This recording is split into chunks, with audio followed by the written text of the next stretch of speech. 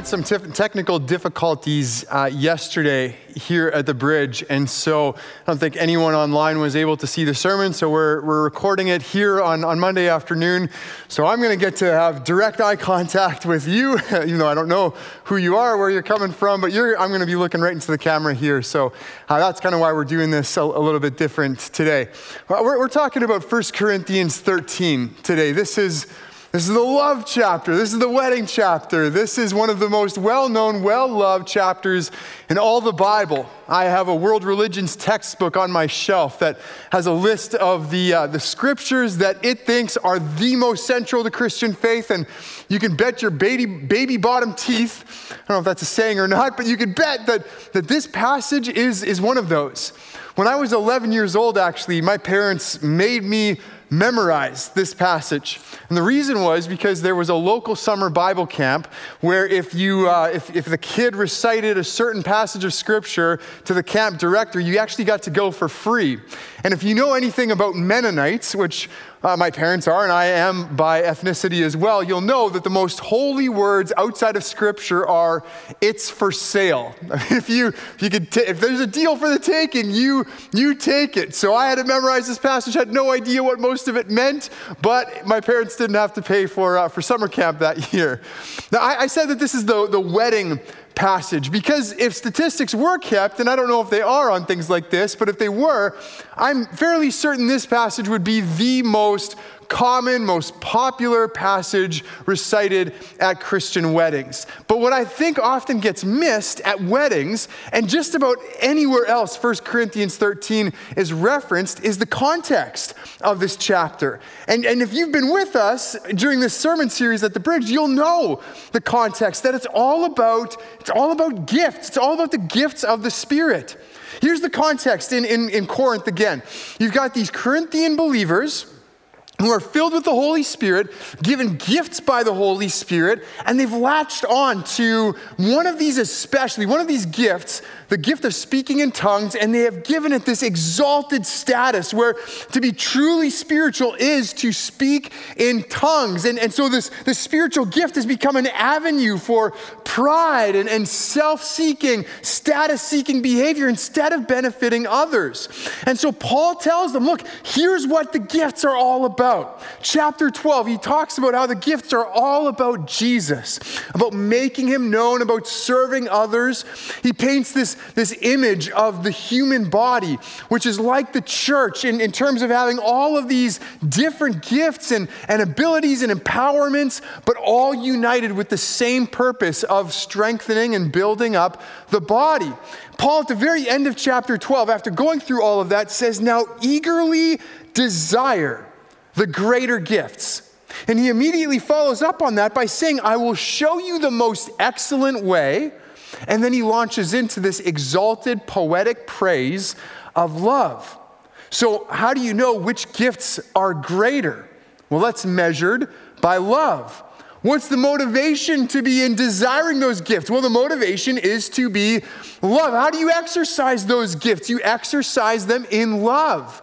See, the spiritual gifts are all about love. And Paul hasn't really used the L word yet, but that's what he's been alluding to this whole time. He gets really direct here in 1 Corinthians 13. So let's pray, and then we're going to dive in. So Lord Jesus, I want to pray for all of those who will be listening to this, Lord, that you would speak to them, that you would open up your word to them, and that you would show them, Lord, who you are and how you've called them to live.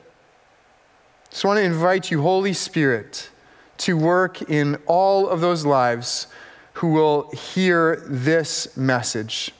In Jesus' name, amen. 1 Corinthians 13, we'll start in verse 1.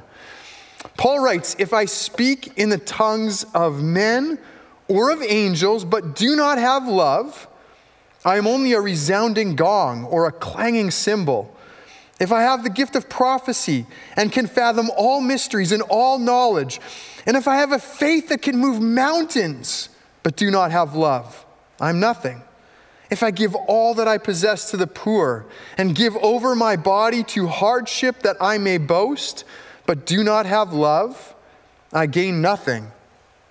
So here's Paul giving essentially another gift list. He's given us a couple of these lists already in 1 Corinthians. This is another one, and he kind of talks about them in their most extreme, idealized version. He says, if I speak in the tongues of men or of angels. Now, those are two different ways of understanding the gift of tongues. In Acts chapter 2, the day of Pentecost, which many churches celebrated this past Sunday, the disciples are gathered together, the Holy Spirit comes on them, and they speak about Jesus in languages that people can understand, but that they themselves haven't learned. That would be the gift of speaking in tongues of men.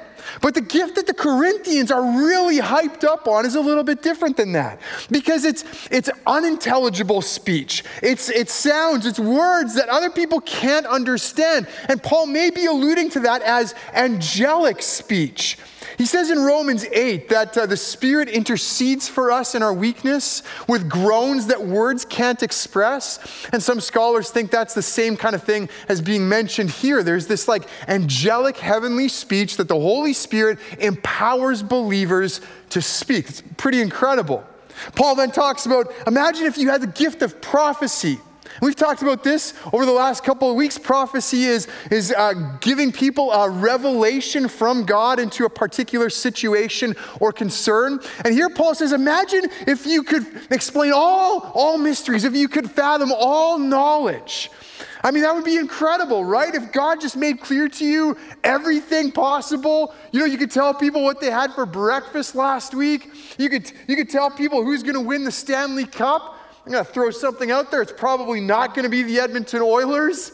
You could explain to people the mystery of why country music is so awful. How is it possible for it to be so bad? I don't know. But you could explain this. Really going at the Albertans here. I'm really sorry about that. But of course, this would apply to much greater, more significant things than that. Where just everything you know, all mysteries, all knowledge. Incredible. Paul talks about a faith that can move mountains. Jesus in the Gospels, he talks about having faith so much that you could tell a mountain be thrown into the sea and it happens. Imagine having a faith like that, a faith that not only trusts that something like that could happen, but actually sees it happen. A faith that gives rise to miracles like that. And then Paul talks about a couple of different gifts that he hasn't really mentioned before. He talks about if I give all that I possess to the poor. Now, everybody, of course, is called to live generously, to give. But Romans 12 does talk about the gift of giving as a particular spiritual empowerment God gives to some people to give sacrificially and generously beyond compare. Paul says, imagine you do that, and imagine you actually give your body over to hardship. And there's some implication here that it may involve death even. That you are not just giving your possessions, your money, but giving your own body, giving your own life. I mean, imagine giving that sacrificially, that generously, and to do it joyfully. Imagine that. All of these things that Paul talks about are astounding, incredible, supernatural things. They're the kinds of abilities that people write sci-fi movie scripts about, right? They're astounding. But then Paul says something even more astounding. He says, if I have any of these things, if I can do any of these things, but I don't have love, it's nothing. I am nothing. I'm no better than a resounding gong or a clanging cymbal. He says, nothing. I mean, think about that. Take whatever is most exemplary of spirituality to you. What is the mark of a truly spiritual person? And plug it in here, right? Like, if I pray for 2 hours a day, but I don't have love, I'm nothing. If I volunteer in the downtown east side of Vancouver every week, but I don't have love, it's worth nothing. If I volunteer in every possible capacity in the life of the church, but I don't have love, it's nothing. If I read every Tim Keller book ever written, but I don't have love, it profits nothing. See, when it comes to spiritual gifts, Paul says love is the crucial, indispensable ingredient. Without that, the whole thing falls apart. When I was First year after graduating from college, the summer right afterwards, me and a couple of friends, we lived in a trailer home on campus of this Bible college. And I know as soon as I say that I lived in a trailer home, people come up with all kinds of stereotypical images. And in this case, they were mostly probably true, whatever you're thinking about. Point is, 3 20-year-old guys living together for the first time, independent living, it didn't go well. We didn't know what we were doing. For example, there was a washer and a dryer in our bathroom. And we would run this dryer. We knew how to turn it on. We knew how to put it on a setting. We knew how to put clothes into it. But the thing just never seemed to work well. Like we would run it over and over again, and the clothes just didn't get dry. The bathroom would be all steamy and foggy. The dryer itself felt like it was on fire. Again, you'd run it a couple times. You'd take the clothes out, and they'd be this hot, steaming, wet pile of garments. We were just convinced that something was deeply wrong with this thing. And then somebody said to us a couple months in, they said, well, are you cleaning out the filter every time you use it? And we're like, what filter? What's a dryer? Where's the filter on a dryer? I mean, I realize now, first of all, you open the thing up, you wouldn't believe the size of the lint ball in that thing. But we realize now it was an absolute miracle we didn't burn the trailer home down to the ground.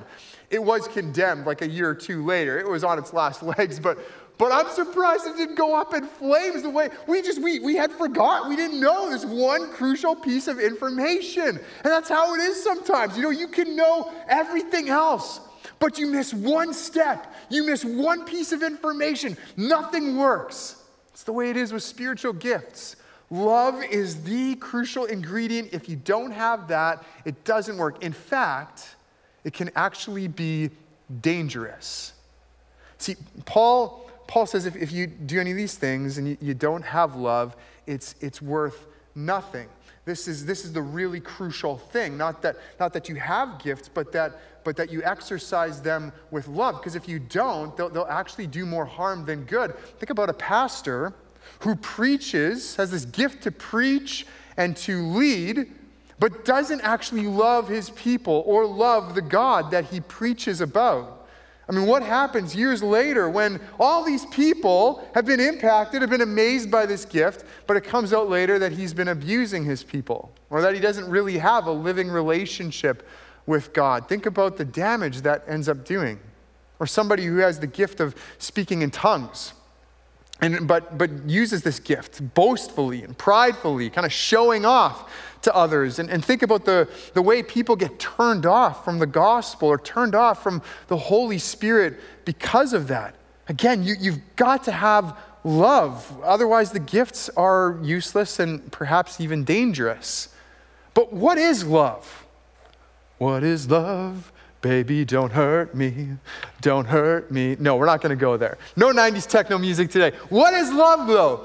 Because this word, it gets used pretty thoughtlessly and carelessly in our world. It gets asked to carry a lot of weight, right? So you love burritos and you love your wife. It's the same word, hopefully different meanings.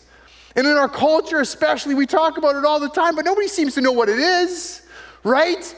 You've heard the phrase, love is love. We're gonna hear a lot of that phrase, see a lot of it this month in Greater Vancouver. And I understand what they're trying to say, but what is love? Well, it's love, obviously. See, the Greek in Paul's day, the Greek language of Paul's day had a few different words to describe different kinds of love. So storge, for example, was a kind of family love between mothers and their children. Philia love was this kind of warm friendship love. You see it in the name of the city, Philadelphia. It's the city of brotherly love. You see it in the word philanthropy, which literally means love towards fellow humans.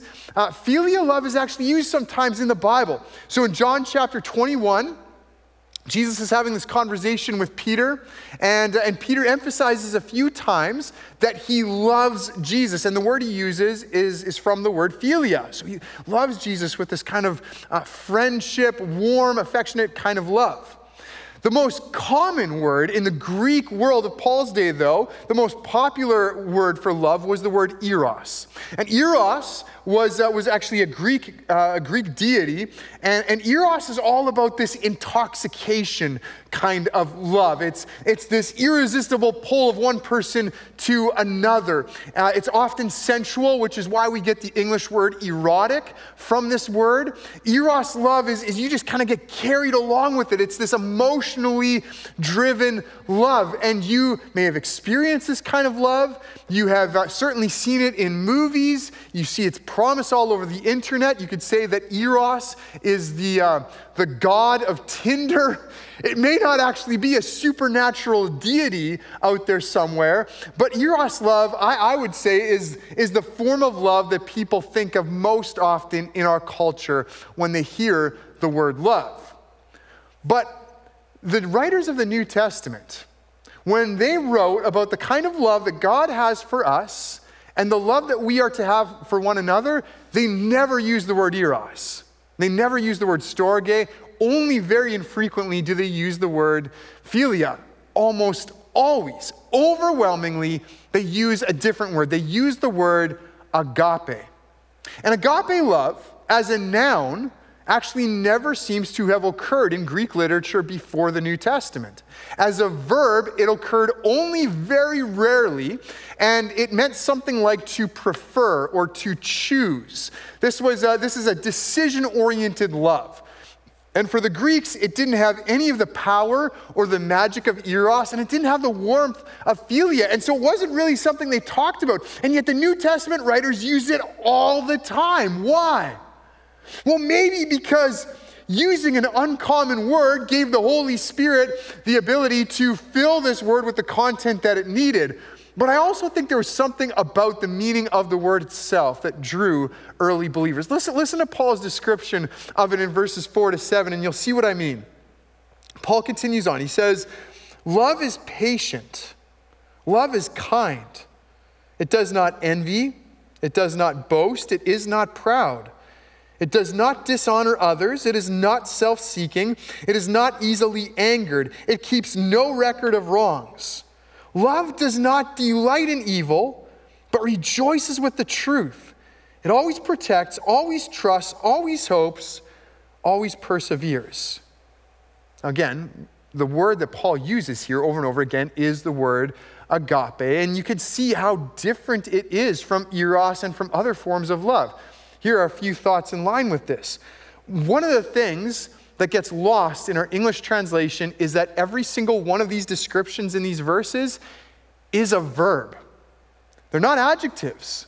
So even the words that look like it in the English are actually verbs in the Greek. Literally, love patiences. It exercises patience. Love kindnesses. It exercises kindness. Love does not puff up or inflate. That's the more literal translation of love is not proud. Love, agape, biblical love, is primarily not an emotion or even a state of mind.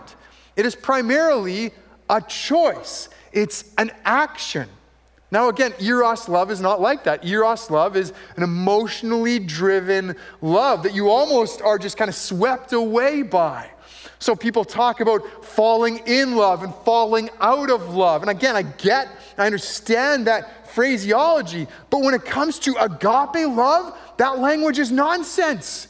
Because agape love is not something that you just kind of feel and go along with. It is a choice. It is a decision. The second thing you see here is that agape love is entirely other-oriented. It's focused on benefiting another person. And that as well is different from eros love, because eros love is actually in the end quite self-centered. It's about me satisfying a hunger or thirst in myself, and I think you can do this for me, right? It's that lustful desire. Eros love is all about me being lifted up. It's what I get out of this. So Katy Perry, a few years ago, she had a breakup and she admonished people, you've got to love yourself first before you love anybody else. That's kind of the eros idea. Kim Kardashian was quoted saying, "I think you have different soulmates throughout your life, that your soul needs different things at different times," which if you look at Wikipedia articles on different celebrities, it's pretty clear. A lot of celebrities believe that you're going to need a lot of different soulmates throughout the course of your life. That if you're doing something for me now, I'll stick with you, but once that's done, then I'm moving on to the next thing, right? It's all about what I need. But agape love is so different, because agape love is all about what you do for another person.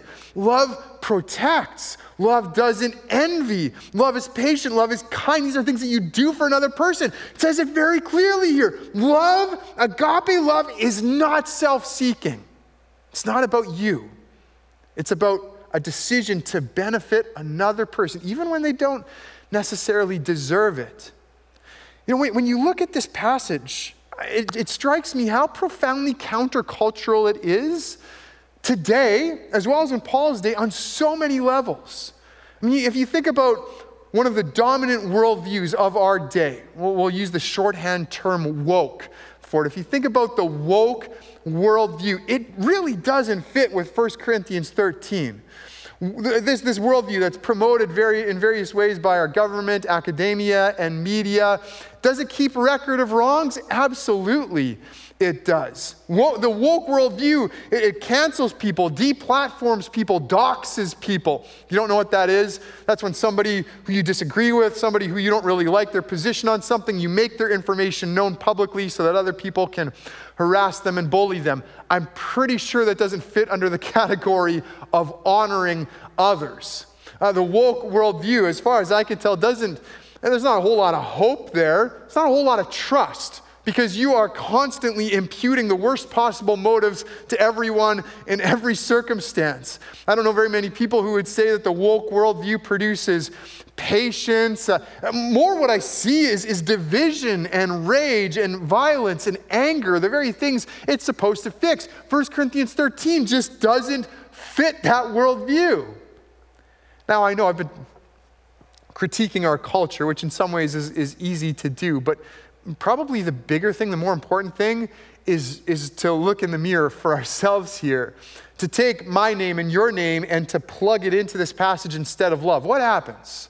What happens when we go, Craig is patient, Craig is kind, Craig doesn't envy, Craig doesn't boast, Craig is not proud, Craig doesn't dishonor others?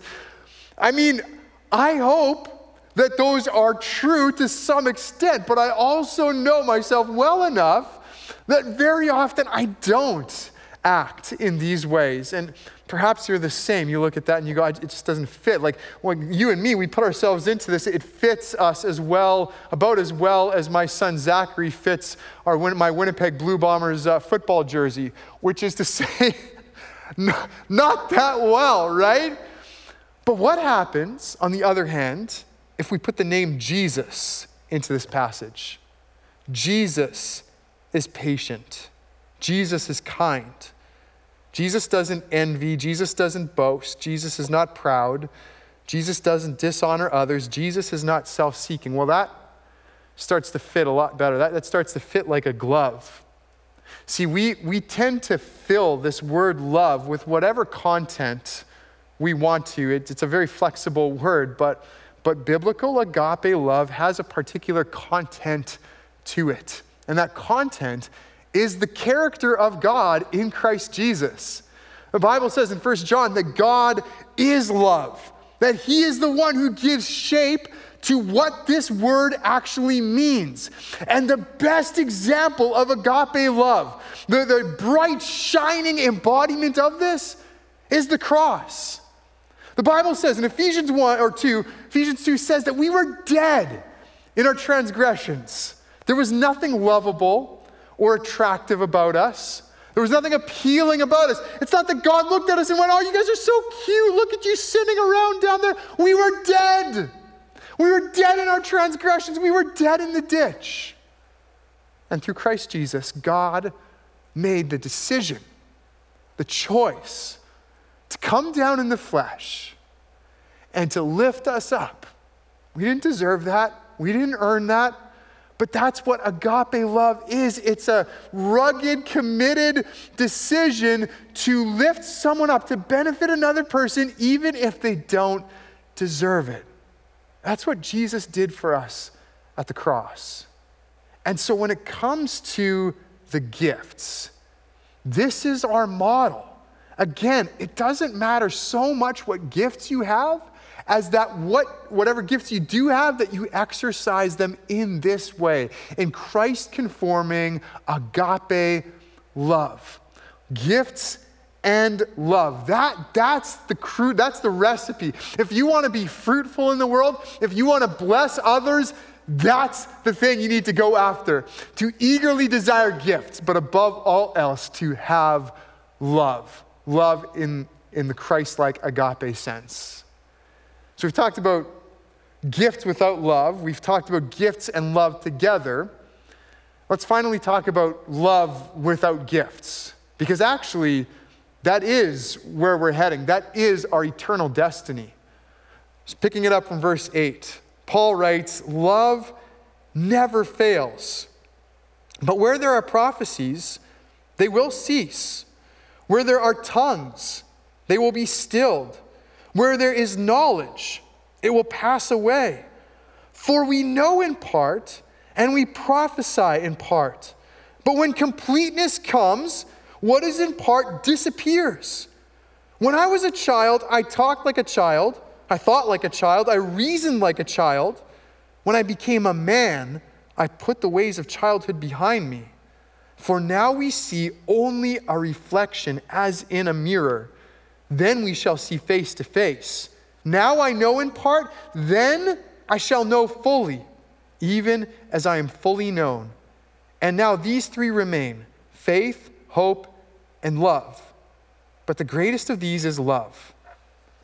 Now this is the passage, this is the part of 1 Corinthians 13 that when I memorized this as an 11-year-old, I had no idea what we were talking about here. I thought this was the love chapter. What's all this stuff about thinking like a child and looking in a mirror and things passing away? I had no clue. But again, now you do. You understand because of the context of spiritual gifts. That's what Paul is talking about here. All his references are to spiritual gifts. And his big overriding point is this, that these gifts of the Spirit will fade away. Now, I've made the point. I have made the case that these gifts, all the gifts Paul talks about in this chapter, in 1 Corinthians 12 to 14, all of them continue to be in operation today. I believe that wholeheartedly. I am convinced of that. But the gifts of the Spirit will pass away. One day, they will cease to exist when completeness comes. Now that is almost certainly a reference not to the closing of the biblical canon or the death of the apostles, but to the time when Jesus comes again. When he establishes the new heaven and the new earth, that's when perfection arrives. That's when maturity arrives. That's when completeness arrives, is when Christ comes again. When there's this final judgment and evil is abolished and done away with forever. I mean, later on, Paul talks about how we will see face to face. And that's how the New Testament describes this eternity, this new heavens and this new earth. Revelation 22, for example, John says that God's servants will see his face, God's face. They won't need the light of a lamp or the light of the sun, for the Lord God will give them light. We're going to see him face to face. Gifts will cease when that day comes. Why? Well, Paul says prophecies will cease. And if you think about it, if prophecy is giving a revelation from God into a particular situation to somebody who doesn't know that otherwise, when everything is made known, when we see him face to face, then there will be no need for that special revelation from one person to another. You know, Jeremiah 31, the prophet says, no longer will they teach their neighbor or say to one another, know the Lord, because they will all know me, from the least of them to the greatest, declares the Lord. Probably alluding to that. We'll all know him. We won't need to speak in tongues. Tongues will cease because we won't need to express these inexpressible words and unintelligible sounds anymore. Instead, we'll be able to express our love, our worship to him, our desires to him in a way that everyone will understand. We won't need gifts of words of knowledge anymore because, again, everything will be made known. Everything will be out in the open. Here's another way of thinking about this. We've done some of these 24/7 prayer weeks as a church, and my go-to middle of the night prayer walk is to walk all the way down Keith Road, all the way to Lonsdale and back. Those are some streets here in North Vancouver. So I walk all the way down, and there's one part that really isn't lit at all, and there's like trees and everything on both sides. It's pretty freaky. There's just this flashing green light. It's the most eerie thing. Feels like you're right out of a nightmare because the street lights are just broken or non-existent. But once you get to the top, by Grand Boulevard and on, it's really, really well lit. And so you can walk along the street and you feel confident. You feel safe because everything is so lit up, you know? And now in the daytime, though, those street lights are unnecessary. You don't need them, right? Who needs a weak sauce artificial light when the dazzling, glorious light of the sun is shining? Which obviously is a hypothetical situation here in North Vancouver where there's no evidence that such a thing as the sun actually exists. But I've heard stories of a bright yellow ball in the sky in other places, so I assume that that's what the sun is. Anyways, you don't need streetlights in the daytime. The spiritual gifts are streetlights. In a world of darkness, where people can't see God, they don't hear his voice, these spiritual gifts are these streetlights that help encourage, help strengthen, help light the way, help illuminate things for people. They are a gift, right? Let's not lose sight of this. These spiritual gifts are a gift from God. We want to desire them. We want to seek after them. But when the daylight comes, when everything is out in the open, when we see God face to face, remember Revelation 22, no more night. You won't need the light of the sun, never mind little lamps, because of the presence of God. When that comes, the usefulness of these gifts fades away. See, in the first part of the chapter, Paul talks about the insufficiency of gifts on their own. The gifts are great, but they're not enough on their own. They don't accomplish anything on their own. They need love. Here in the last part of the chapter, Paul says, for as great as gifts of the Spirit are, that they are not permanent. They're not lasting. They are, in fact, temporary. And one implication of this is that it really doesn't make any sense to boast about spiritual gifts, right? It doesn't make any sense to boast about them because they're fleeting.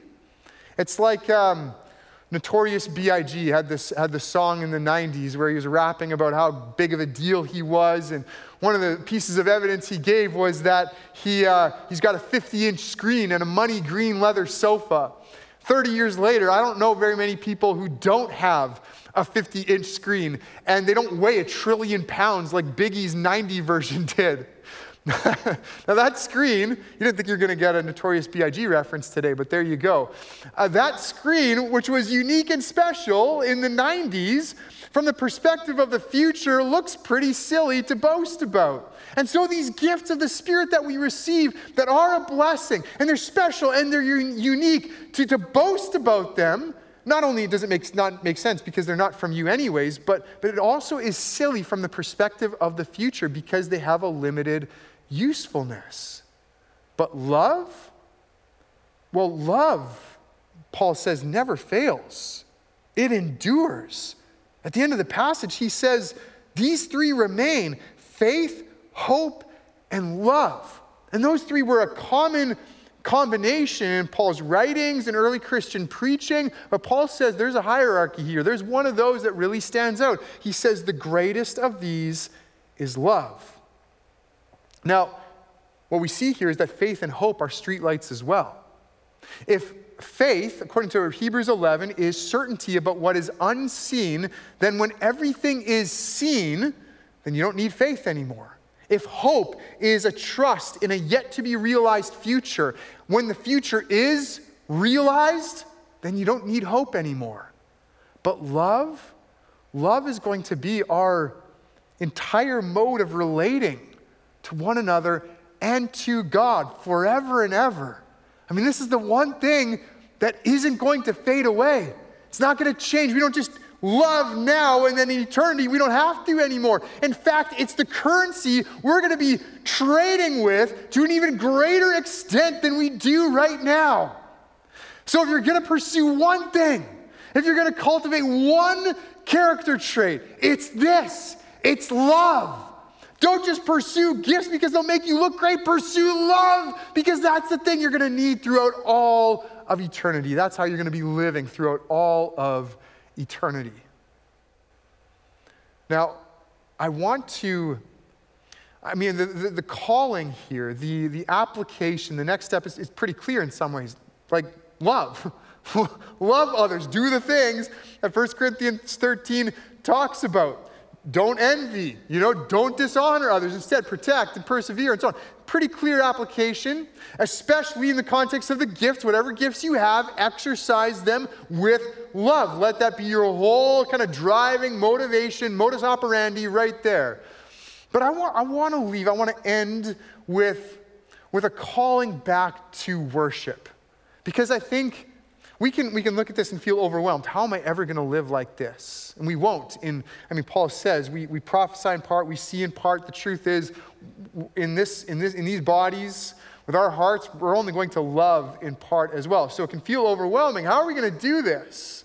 I think one place to go is simply to go back to the source, to keep our eyes set on the one who defines and embodies love.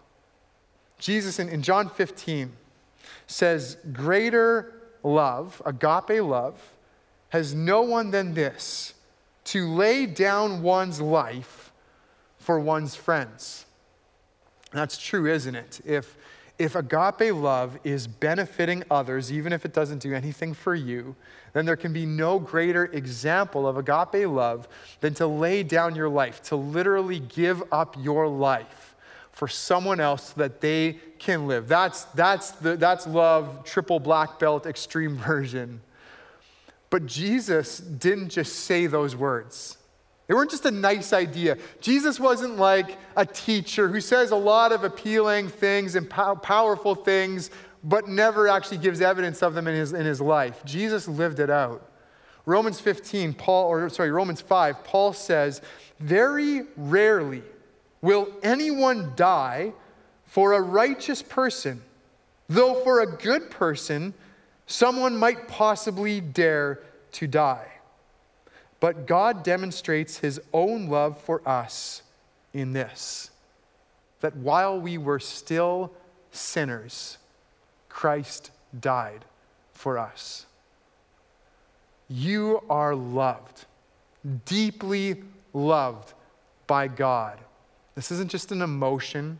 It's not just something that can be true today, but tomorrow you'll feel otherwise.